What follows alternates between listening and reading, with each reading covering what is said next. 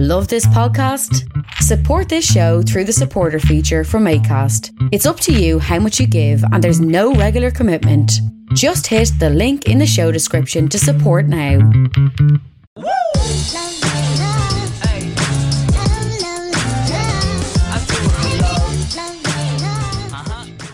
You're very welcome to another episode of the Scaling Your Business podcast. For this episode, I'm joined by Greg Fry. We're back in Dublin. Greg is an international social media trainer. Had the pleasure of meeting Greg a couple of times throughout the years, and I thought it would make complete sense to have him on. A lot of other industry experts, Anthony Quigley, speak very highly of Greg. Greg, you're very welcome to the show. Great to be here. Fantastic. Even in the remote world that we're living in now. Good to see you. Exactly. Well, that's one of the topics I'd like to talk to you about. We were chatting before we hit the record button, but typical fashion of the show, 3 areas: early influences, challenges, pivotal moments. Starting with early influences. You grew up in Dublin. I know that you went to secondary school for my research in Ranelagh. So talk to me about any favorite childhood memories of growing up in Dublin. Holy cow, we're growing up in Dublin. Simple as that. I mean, I am so old. It's unbelievable, Rian. Like, it's incredible. Despite the youthful good looks, which you can't see on the podcast. I suppose I grew up in Dublin, 80s. I remember, for me, I was a ska boy. So I was into my ska music. Like Madness as a band was a big band that I like to like. And I suppose that in many ways plays into my personality insofar as happy. Happy is the word that I would always have kind of gone by. I was always a happy kid. That said, I was probably no academic, to say the very least. The teachers always said could do better, nice person, but, that type of stuff. I was always very mediocre in sport, and potentially when I was little, when I say little, probably in my teens, I was probably relatively shy. I was probably a thinker rather than a talker back then, even though I was a happy kid. So that was kind of my personality in school. My parents told me that, God, Greg, you should get into real estate. You should always listen to your parents, folks. Get into real estate. So of course I did a marketing degree, thinking that marketing seems pretty easy. I think the first thing I learned in my marketing course, which is probably the best thing I learned in my marketing course, which was just find out what your customer wants and give it to them. I could have probably stopped there and saved 4 years of my life, quite frankly, Rian, if I just took that on board. The rest was all waffle to a large extent. But I kind of cruised through my 4 years in college. Now, the college I went to is now the Dublin Business School. So back at the time was ABC. I mean, some colleges had cool names like UCD and TCD. We had goddamn ABC. But anyway, so that was probably where I found a little bit more personality. I got a little bit more outward. I had a bit more crack, if you like, in the true Irish sense, not the American sense. Mm-hmm. And just started to build upon that personality and become a little bit more vocal. Then a big event happened in Ireland, which was the World Cup in '94. And somehow I managed to get a free ticket to the US. Wow. And went over to support the boys in green in the World Cup in '94. Tears coming down the eyes when Ray Houghton scored against Italy, and that's another story. But again, that was probably stepping outside of my comfort zone. So when we talk about the early years, like I went to the World Cup by myself, wow. And to be honest with you, it's all little steps of stepping outside your comfort zone. The first public talk I remember in school, I used to be one of those kids that hated reading aloud or hated speaking publicly. It scared the bejesus out of me. But actually, when I look at my career and I look at my early years, it was the tiny little steps of just not taking massive steps outside of your comfort zone, but little steps out of your comfort zone. So when I think of even what shaped me, things like going to the World Cup in '94, which is a blessing, but by myself, and I just having to kind of mill around, meet people, and I suppose find my own path, worked really well. And it was on the back of going to the World Cup in '94 that I, not because of it, but at the same time, I got a green card. So I went and I lived in America for 4 years. And again, that was largely by myself. And again, it just allowed me to kind of grow as a human being, grow up. And even though I was highly irresponsible all the time, but grow up and literally find my voice. And it was probably my 4 years in America changed my mindset from an I can't do mindset set to an I can do a mindset. In America, I was to have a big love-hate relationship with America. I genuinely do. It taught me to push myself forward more. It taught me to fight more. It taught me to have a mindset that I can do rather than I can't. And I think that was probably my defining moment. And that's when I started to, I feel confident enough to push myself forward and feel confident enough to speak in front of large amounts of people and be confident in my own opinions and beliefs, to actually not force them upon people, but certainly share them with people. A couple of things I want to pick up on there, but before we do, influences. People can usually pinpoint whether it's a teacher, an acquaintance, extended family member, a close family member, someone who had a massive impact or influence on them that shaped the person they've become today. Is there anyone that springs to mind for you? Yeah, no, it's a weird one. It's like the weird thing is probably my grandfather many, many years ago, who I think he really shaped my personality. He was a fairly flamboyant man, and he would take me to play golf at a golf club that didn't like to have kids, and he would roam around with me, throwing me clubs whilst other members looked in sheer disgust. He would have his golden retriever running around the golf course, and I wouldn't say he didn't give a shit, because he did give a shit, but ultimately he was living his best life. He was doing the things that he wanted to do, and ultimately he wasn't letting other people dampen his spirits. And I think in many ways, when I look at my personality, whilst I would be very caring and I would care about other people around me, I wouldn't let other people dampen my spirits. And I think he was probably the biggest influence when it comes to my overall personality. It was the Society of America was the other big thing. And it wasn't an individual. I mean, I went for job interviews in America, and they said, "Can you do something?" And I said, "Well, no, I've never done that before, but I think maybe I probably could." And the Americans that would be going for a job would be going, "Yeah, I can do that. I'm the best at doing that." And they weren't. They were crap. Mm-hmm. But the simple reality is their self-belief was on steroids. And I suppose I was thinking I was being really honest and really genuine and really sincere, but I was limiting myself. So probably my grandfather and the Society of America that forced me to push myself forward and to be maybe a little bit more arrogant and powerful about, what I could and couldn't do, Sounds like the World Cup in America turns you from that shy kid into the kid who's done hundreds, if not thousands, of talks on stage. It made a big difference. Like, there's no doubt it made a big difference. Who knew that goal in the World Cup was the beginning of such a big shift when it came to confidence. Yeah. You said you went to ABC College, now Dublin Business School, to do marketing. I'm curious to know, because I did marketing and DIT myself, and Stripe recently announced that they're going to be creating a course in alignment with UL for those who are interested in coding, but a course that they think coders will actually run rather than a lot of theory based, so a lot of workshop based. You said that, and I'd agree with you with my course as well. You use the word waffle.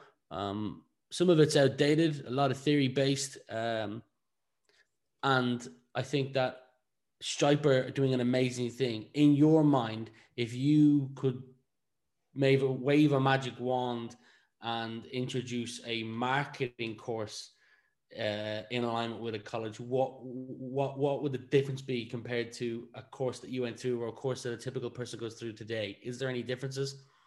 Absolutely. Like I've got whiplash. You wouldn't have seen it in the podcast, but I was just nodding when you were talking there so frantically that I've given myself a whiplash there. But the reality is the power of any sort of learning is by doing. It's not by reading reams and reams of text. At the end of the day, you know, you can look at the likes of the Leaving Cert. It's still a memory-based exam rather than a knowledge-based exam, which drives me nuts.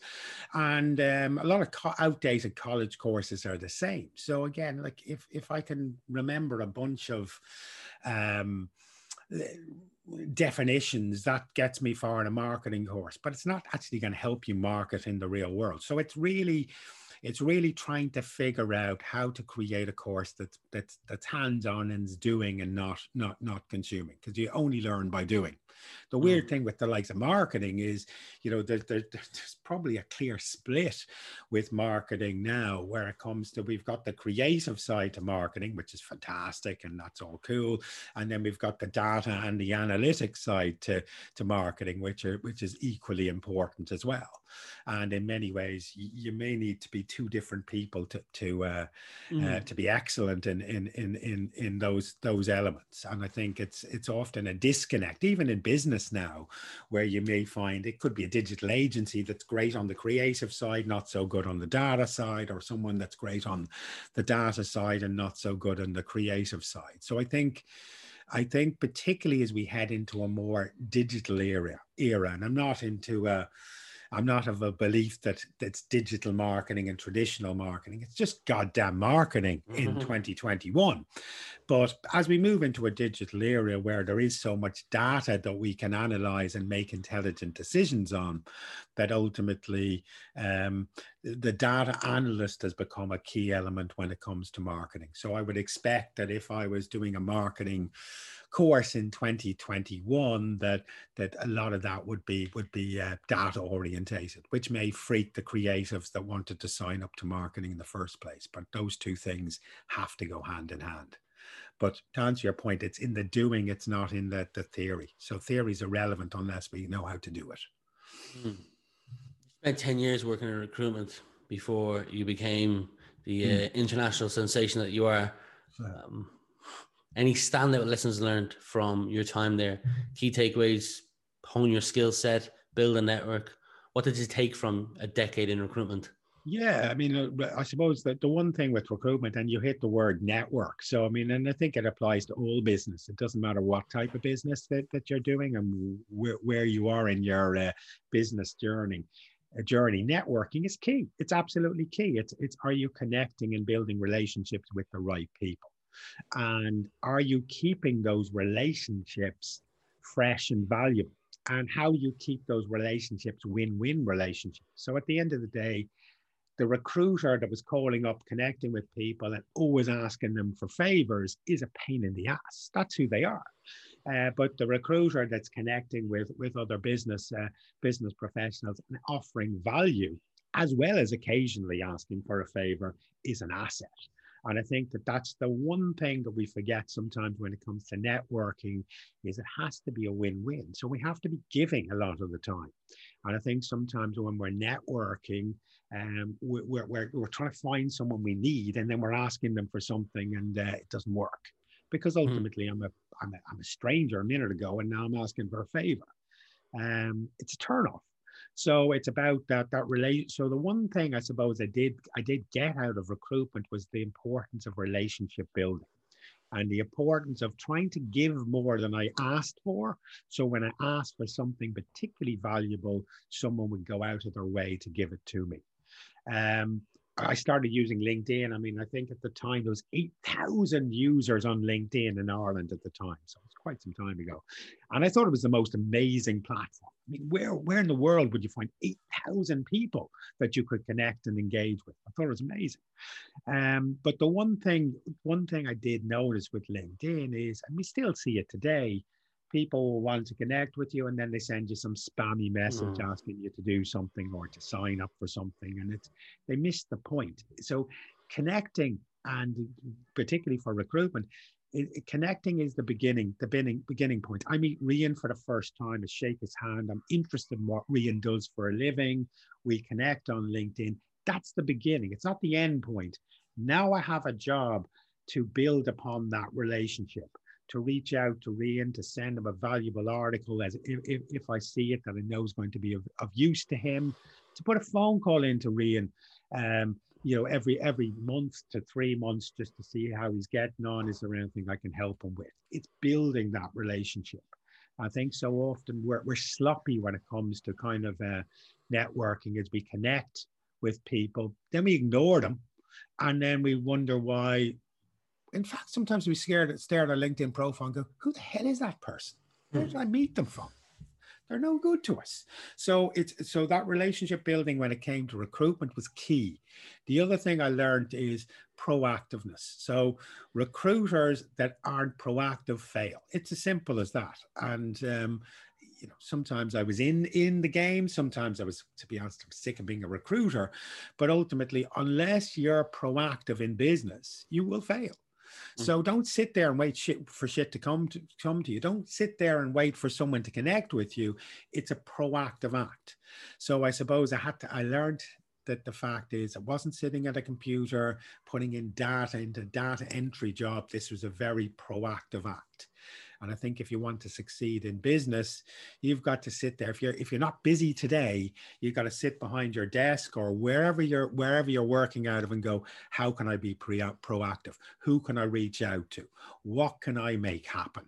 Because I think very often we feel disarmed where we wait for stuff to happen for us. So proactivity and the importance of connecting and building relationships were probably two big lessons learned when it comes to recruitment. I've got to give you a shout out though. Years ago, a young Rian was still in college, passion for marketing most of the time was waffle. And I'll be honest, I spent a lot of my time in the pub between lectures. But on one particular day, I contacted you and you were nice enough to meet with me in Starbucks. This must have been when I was 21, 22. And we had a chat for maybe 30, 45 minutes. And I exited one of my businesses towards the end of last year, having built it up. Partner joined me about halfway through. It was a 4-year venture. And a lot of it, came from the power and of what you touch on, networking. And I know that you were incredibly kind enough to give me 45 minutes of your time. So kudos to you and thank you for that, even though it was maybe 7-8 years ago. I still remember to this day. And I know a lot of people out there also speak highly of you, of someone who is a incredibly nice person and will have a coffee with anyone. Yeah, well, if you don't ask, you don't get. Like, it's as simple as that. Like, the reason why you're talking about that is because you had the courage just to reach out and ask. And I think very often we're the people that limit ourselves the most. It's not the world, it's not society, it's nothing else. It's the fact that we probably say in our heads, oh, he's probably too busy, or he's probably wouldn't want to meet with someone like me. Like, it's bonkers stuff. I always say with people, how would you feel if someone reached out and asked you for a coffee or for a chat? And the chances are most of us are lovely people. Most of us are helpful people. Most of us are caring people. The chances are if a younger version of you reached out proactively and said, can you meet me for a coffee? You wouldn't even hesitate. You'd say yes. So the lesson here is, don't be afraid to reach out and ask for help. I mean, I remember it was the CEO of Sage many years ago. This is in my recruitment days. I met him at a networking event and he said, Greg, give me a call anytime. I'd love to have a chat with you. be delighted to have a chat with you. So I said, that's cool. CEO of Sage. Wow, this is cool. And he gave me his business card. And I looked at his business card, and his business card had the telephone number of the switch on his business card, you know, whatever it was. And I thought, it's not his direct number. It doesn't have his mobile number. It's like, what's the point? I'm never going to get through to this guy. And cut a long story short, I didn't contact him for the first couple of weeks. And then I thought, bugger, he said call him, so I'm going to call him.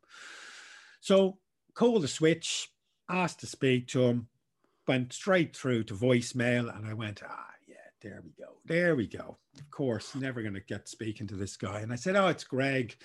Met you at the networking event. You said if I wanted to chat to you, to leave you a call.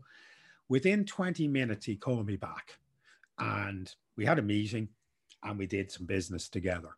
But the simple reality is I nearly didn't go there because I was making an assumption. I wasn't proactive enough. So at the end of the day, don't limit yourself by saying he's probably not interested, she's probably not interested, or they're too busy. Dare to reach out and talk to people. Agree. There's a lot of guests that I've sometimes hesitated contacting to come on the show, and every time they do, they always more than happy to come on the show. There's a quote I came across, and I don't know if it's my favorite quote, but I've seen it next to your name a number of times. So I'd like, if you recognize it, to give me how you interpret the quote. Choose a job you love and you'll never have to work a day in your life. Yeah, choose it. Yeah. And again, this boils down to I did after recruitment, I went into kind of career coaching. And I suppose a big thing I found when I was dealing with people when it came to their careers is they went down a career path that they hated, that possibly they always struggled with, and they were miserable. And I always admired the likes of Bill Gates when, you know, Bill Gates said, you know, I'm not very comfortable selling, so I hired Steve Ballmer, and, you know, ultimately I'm focusing on what I'm good at, and I've got him focusing on what he's good at. And ultimately, it's much easier to be successful doing the things that you enjoy doing, because the things that you enjoy doing are probably the things that you're good doing, and ultimately it's going to make you more successful. So the reality is, it used to drive me nuts in school with the bad advice that you used to get from career guidance counselors and so on. And I just felt the more people I spoke to, that more and more people were doing jobs that they thought they should do rather than jobs that they wanted to do. Often through bad advice.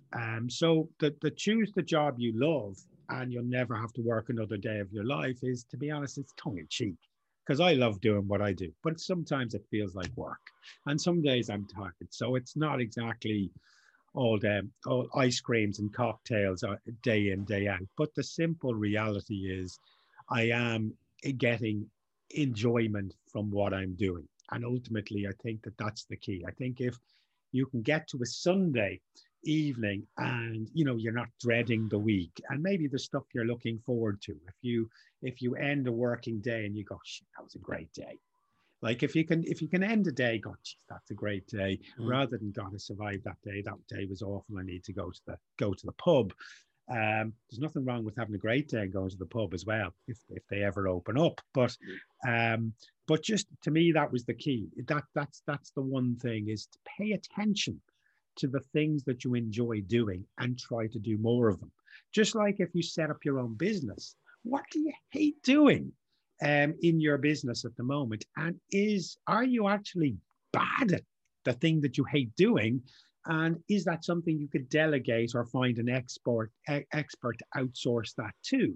And would you be more proactive and successful than homing in on doing the things that you're really, really good at doing? So to me, choose the job you love and you never have to work another day in your life is tongue in cheek, but ultimately there's a massive lesson there, is just pay attention to the things that you love and you enjoy. Those are the things you're going to be good at. Those are the things you're going to excel at. And ultimately the things that you absolutely detest, see whether you can delegate them or outsource them, so you can do more of the stuff that you're going to be good at. So that's it in a nutshell, really. So even through the career coaching world, I had plenty of people that, were audit seniors in Deloitte, and they hated it. And ultimately, helping them find a career path into something that they enjoyed more, because again, they were doing the job that they thought they should do, and their parents told them should do, and the career guidance told them to do, rather than the stuff that they were actually passionate about. You're the co-founder of contentplan.ie. Before we move on, do you want to take 30 to 60 seconds to tell people what it is that you guys do? Yeah, well, content plan, I suppose, I hate the word boutique, but I'm going to say it anyway. I suppose we consider ourselves a content marketing / social media agency, where we would manage social media accounts and campaigns for businesses, anything from very big businesses to small businesses. And then obviously, because of my background, we have a fairly strong training and consultancy wing. So we would do a lot of bespoke digital training for businesses, and I suppose universities and training companies across Ireland and beyond. So essentially that's it. I mean, and I think the one thing that we're very big on at the moment is making sure that, if you're looking at digital, particularly social, that it is that data piece as well. It's that it's the targeted ads. It's the targeting, customizing your ads to specific audiences, as well as just your fancy, flowery, organic content. And I would be a big believer that when it comes to what we do is, every time we work with a client, we're looking for business ROI. We're not looking for just branding and awareness, because that stuff is useless unless it leads to business ROI. And again, it's about how we help businesses look good online and generate business ROI from their efforts is, I suppose, our mantra. Well, one of the questions that I was going to ask sometimes in podcasts is around blind spots. And it's, what do you see businesses do that might not engage with your services because they're not familiar with you yet, that like a road bump in the road that they consistently hit, that if they had overcome or solved a way around it or over it, they'd be in a much better position, but they just consistently keep hitting into that road bump? Is there any common things that you see? Yeah, they're massive ones. I suppose the biggest mistake, and again, it may not be a mistake, but it's my opinion, but the biggest mistake I think businesses make is they're afraid of making a mistake online.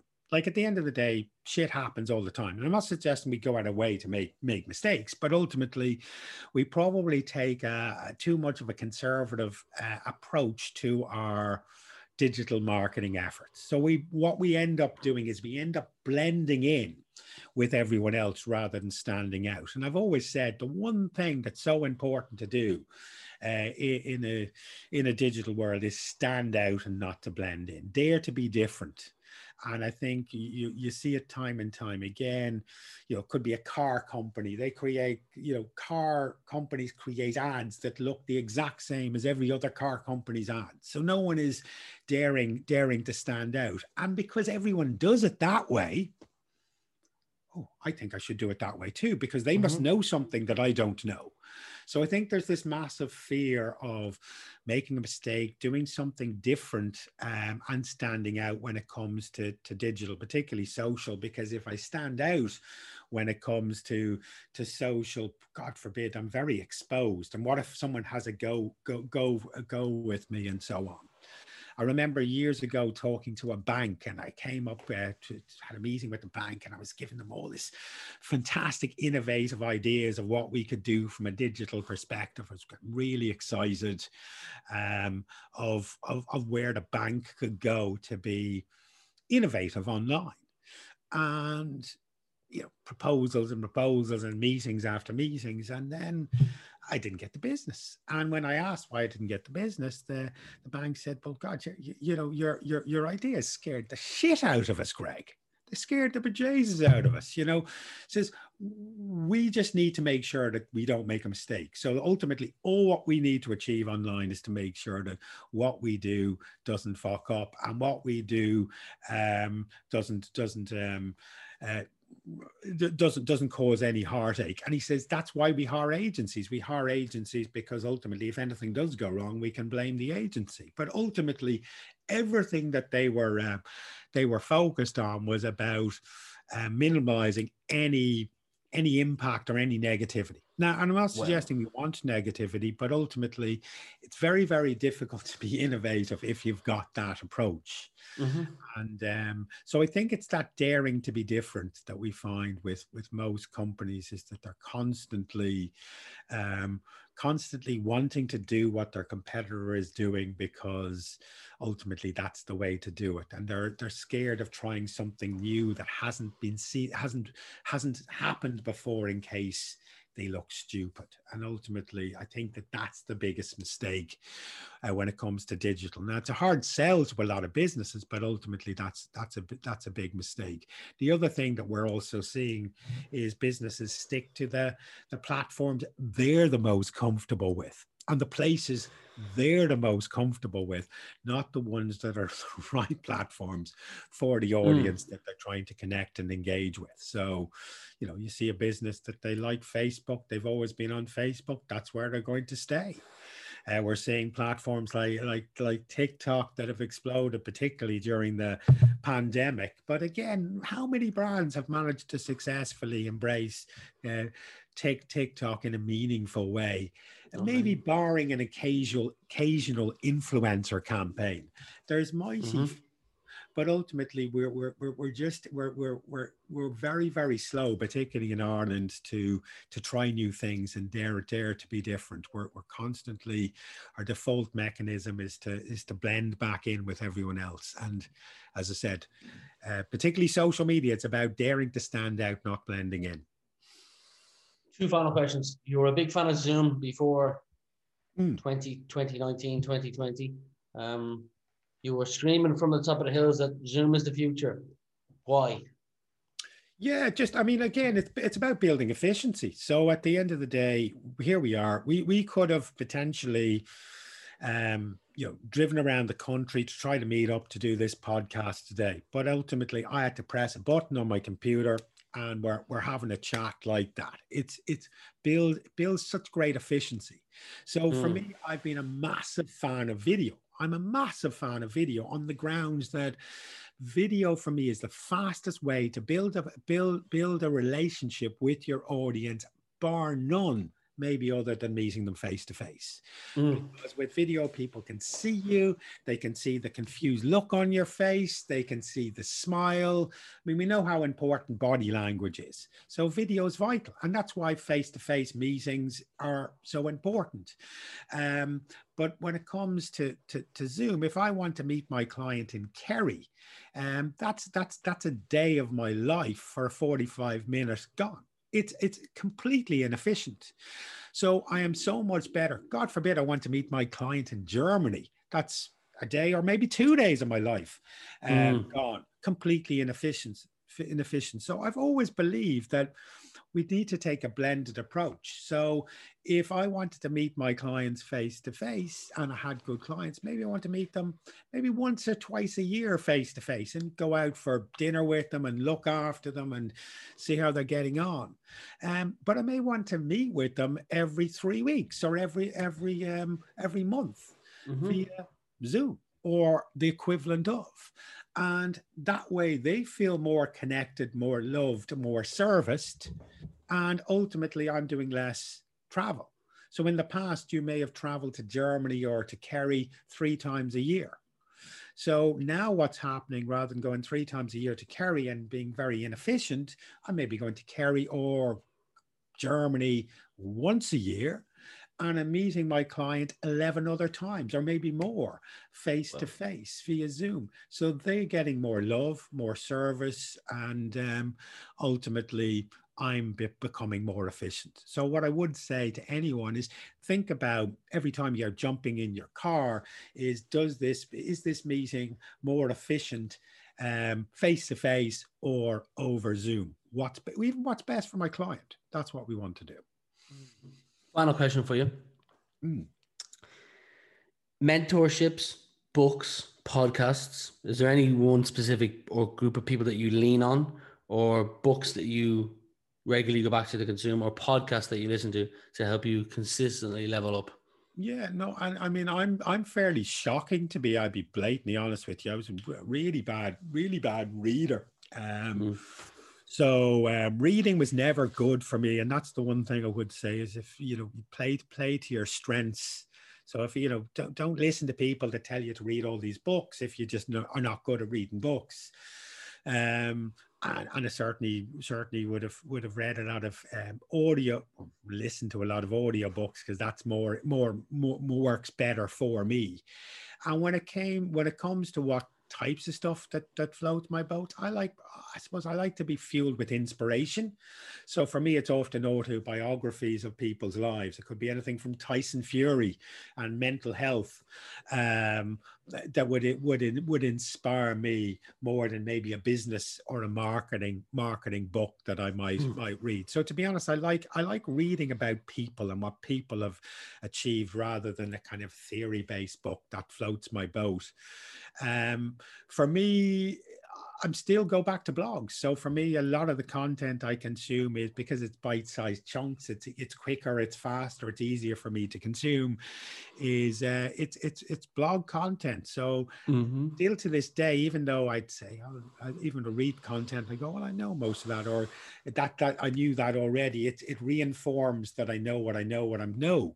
And that's socialmediaexaminer.com is still one of those platforms. Every day I read their articles. Just that's my kind of go-to place. There's Social Media Today. There's loads of those kind of industry-based blogs, but ultimately where the vast majority of my knowledge comes from is probably just paying attention to the latest blog posts that are out there, from TechCrunch to Social Media Examiner, Social Media Today, and so on, just to keep myself informed. And then what I do, like a kid that's just learned how to do a new soccer trick on YouTube, every time I see anything new and interesting, I go and try it out. So if someone talks about a different type of Facebook ad, or a different, how to create a carousel ad as an organic post, I don't read content, I go and do it. So I prefer to consume less and then go and play around with stuff. So I'm actually learning by doing rather than learning by just reading. So for me, it's probably blogs mostly, and then seeing cool stuff and then going and trying it out is essentially how I try to keep myself on my toes. I love those suggestions. I'll leave links because I consume Social Media Examiner as well. And all the other suggestions that you mentioned, I'll leave links to them below if anybody wants to check them out. TechCrunch and other great resources. But for today, Greg Fry, it's been a pleasure chatting to you for the last 45-50 minutes. Thank you for being my guest today. And I wish you continued success professionally and personally. And likewise to yourself and to every listener out there. Thank you so much for having me. I appreciate it. If young Metro don't trust you, I'm gonna shoot you. Beautiful morning, you're the sun of my morning bed.